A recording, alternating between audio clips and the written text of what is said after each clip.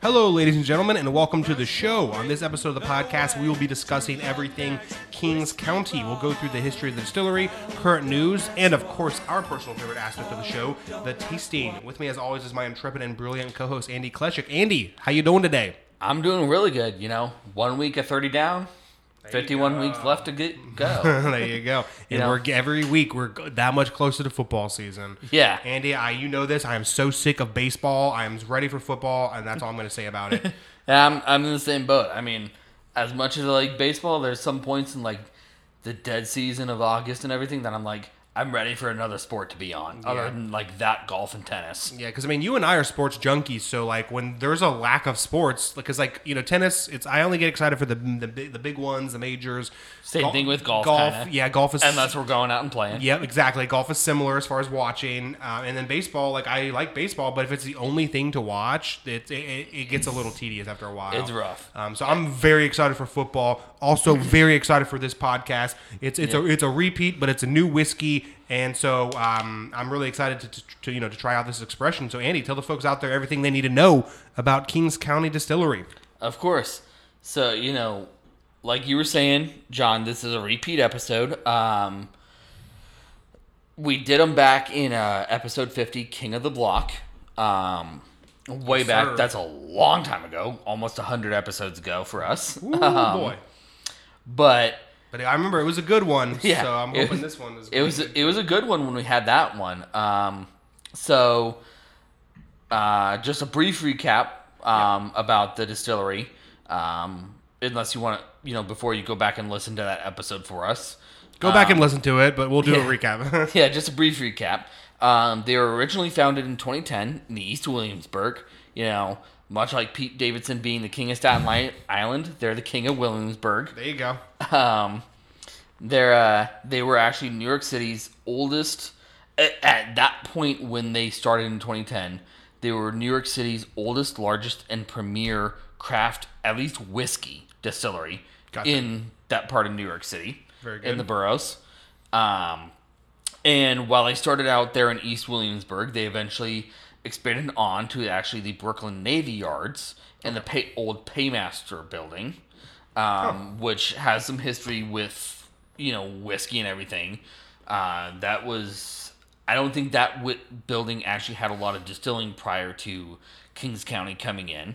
But the Brooklyn Navy Yards and just that area in general, for whiskey at least, was well known for the whiskey riots back in the 1800s-ish.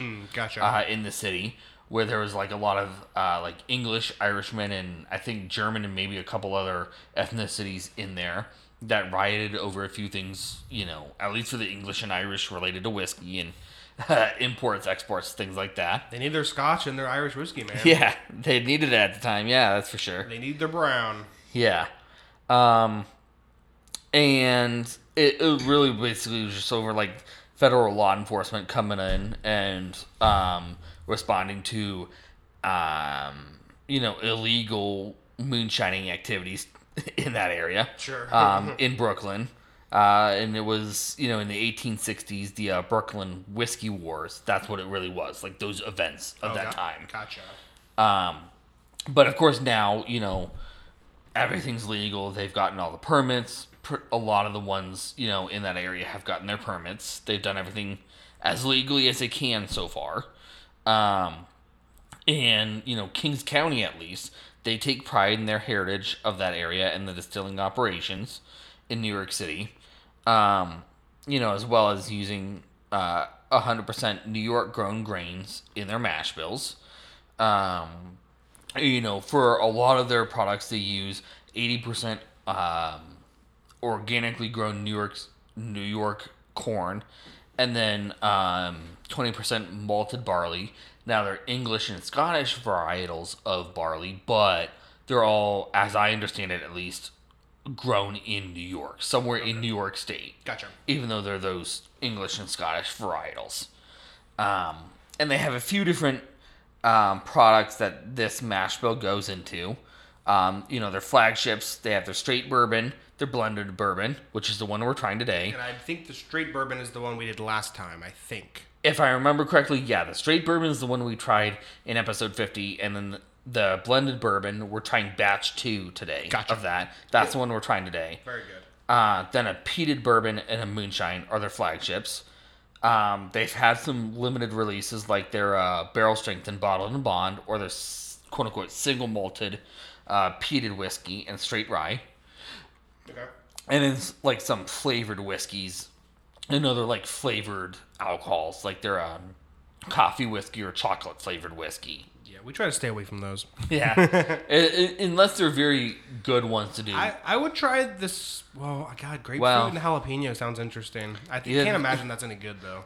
The grapefruit, that could be good, maybe. I don't know. Yeah. But I know, the spiced whiskey sounds interesting. Yeah. I mean, I know you like your Crown Royal. There's some ones there that, if you haven't tried them, could be very good. That's true. Especially Crown Royal Peach, if we ever do an episode on I know you're a big Crown Peach guy. I don't know if I've ever actually tried the Crown Peach. Did we? We haven't done one. We haven't done an episode. When we did our Crown Royal episode, we never tried that one. I think we just did like the Winter Harvest and then made the regular. Yeah, I think. yeah, we just did those two. But it's Go check I tried that out. it. Do like if you ever try. For any of us fans, I know this is not related to Kings County, but if you ever try Crown Royal Peach, either in iced tea or as like a topping over ice cream, especially if you're near the Cincinnati area or can find Grater's in your area, You need to.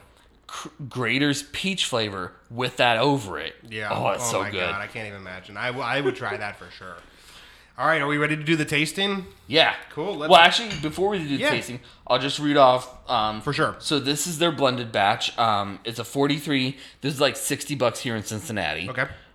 This is like the only one I can find in Cincinnati. I think all the rest of their stuff pretty much is only exclusively sold in New York City. Yeah. At least as far as I'm concerned, it's only sold in New York City. I looked into buying some Kings County, and I was going to have to order it online. Yeah. But this one, it was like $60 at the Party Source here in Northern Kentucky or Cincinnati area. Sure. And this blended bourbon, their batch 2, just a history of it. It's all like 2 to 4 years old whiskey in it. Okay. Before I try it. And it's a blend of 2-year-old straight bourbon that was finished in a 53-gallon barrel. 10-gallon barrels of, and that's the primary. I'm listing off basically like percentages of the whiskey in it. Okay. Here. Then like 10-gallon barrels of 2 to 3-year-old straight corn whiskey. 3 to 4-year-old 53-gallon barrels of straight bourbon. Okay. Then 10 to 15-gallon barrels of 3 to 4-year-old straight bourbon. 2 to 4-year-old barrels of straight rye that are 10 or 53-gallon barrels. And then 10 to 15-gallon barrels of 2-year-old whiskey from a mash malt. Man, now that's a blended bourbon right there. Yeah. That's a blended whiskey. Definitely a lot of blending going in there, right. too. Yeah. Are we ready to do the tasting now? Yeah, let's do it. Cool, let's do it. All right, folks, as always, we start with the nose. First of all, it does not smell like a bourbon at all. Yeah. If you can get your hands on this, it does not smell like a bourbon. It smells a lot more like a single malt whiskey. It's quite nice, though. Yeah, it smells very, very good. Getting some ethanol, light ethanol, getting some light floral notes. What are you picking up? I get some of those floral notes. I get a little bit of smokiness on there. Okay. Yeah. I get the smoke. It definitely smells, I mean, just to compare it to the closest, like, kind of type of whiskey I can think of, it definitely smells a lot like a Scotch. Yeah. So if you get your hands on it, like, the color of it looks like a bourbon. Yeah. But it smells like a Scotch. So are you talking like it smells smoky, peaty like a Scotch, or it smells like malty like a Scotch? To me, it smells definitely smoky. Not like peat smoke like in like a Lagavulin or Ardbeg, Lafroig, something like that would smell. But it smells smoky like a Scotch. It smells malty like a Scotch to me. Okay. The like any fruit or oak flavors in that smell for me definitely smell more like a Scotch to me. But it is definitely a bourbon. I mean, it's 43% ABV, Right. 86 proof. But it definitely, if you're not prepared for that when you see bourbon on the label, just know that, that's what it is. Sure. Let's give it a taste. Cheers. Cheers.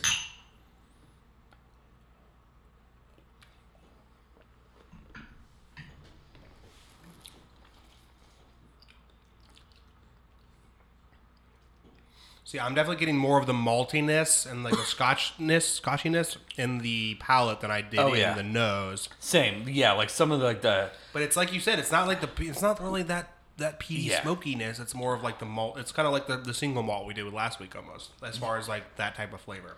Yeah, it's not quite that light of a flavor in terms of single malt, like with the Old Pepper. To me, it reminds me, if you're talking like a single malt, it reminds me a lot more of like a heavier Macallan, okay, or like note to it. So, you compared the single malt last week to Macallan, though. True. Yeah, I guess it's light. That one was a lot lighter, right. This one I think is a little more.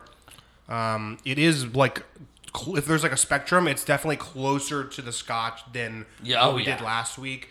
Oh yeah, for sure. I agree. But it's funny because I'm not a big Scotch fan, but I really like this one. I think it's because the peatiness is toned down on it.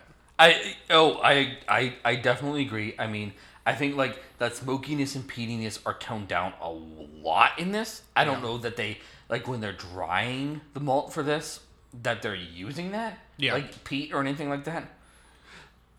Do you pick up any actual like specific flavors in it? Because I didn't notice much, so I'm kind of curious what you thought. So I picked up a little bit of like that smokiness and oakiness. Sure, yeah. To it, like if you did like a char 4 on a barrel, or like recharred a new, did like a second char on a used bourbon barrel, something like that. Like I get a lot of that type of smokiness on it for me. Yeah. So I get like that oakiness and smokiness. I get a little bit of like fruitiness and like some dark fruit, or like darker fruits and grassiness that I might get from a bourbon. Yeah. Off of that as a result. Yeah. It's a great like tweener kind of if you're looking to go transition from bourbon to Scotch or Scotch to bourbon. It's a great way to do it. I was just gonna say that, like, if you're a Scotch person and wanted to try a bourbon, or vice versa, I definitely think this is one. If it's in your area, it's not necessarily going to be cheap. It's at least here in Cincinnati, it's kind of in that $60-$65-ish dollar price range. Sure. So it might not be the cheapest one to find, but if you can find it, it definitely is one that, like, if you're wanting to kind of like transition from bourbon to Scotch, or like a lighter, like not overly heavy Scotch, or vice versa, it's definitely one, like you said, I definitely agree. Get it and try it just to see, like, hey, like, could I make that transition? Yeah. But also, if you're somebody that's like, I'm 100% a bourbon person, at least here in America, I'm 100% a bourbon person, I am never going to drink your Scotch or anything else like that, like, go in knowing it's like $60-$65, but it's going to taste like that. So, for sure. It's not your jam, but I definitely think it's good. Yeah. For that price point. Agreed. Absolutely. All right, folks, that's it from us this week. Make sure you go over to Apple Podcasts, Spotify, or wherever you get your podcasts. Please subscribe, leave a review, listen to, and share every episode of Distilled Discussions. We really do appreciate your guys' support. Have a great week. Pour yourself another whiskey, and don't worry, we'll be here to drink with you next week.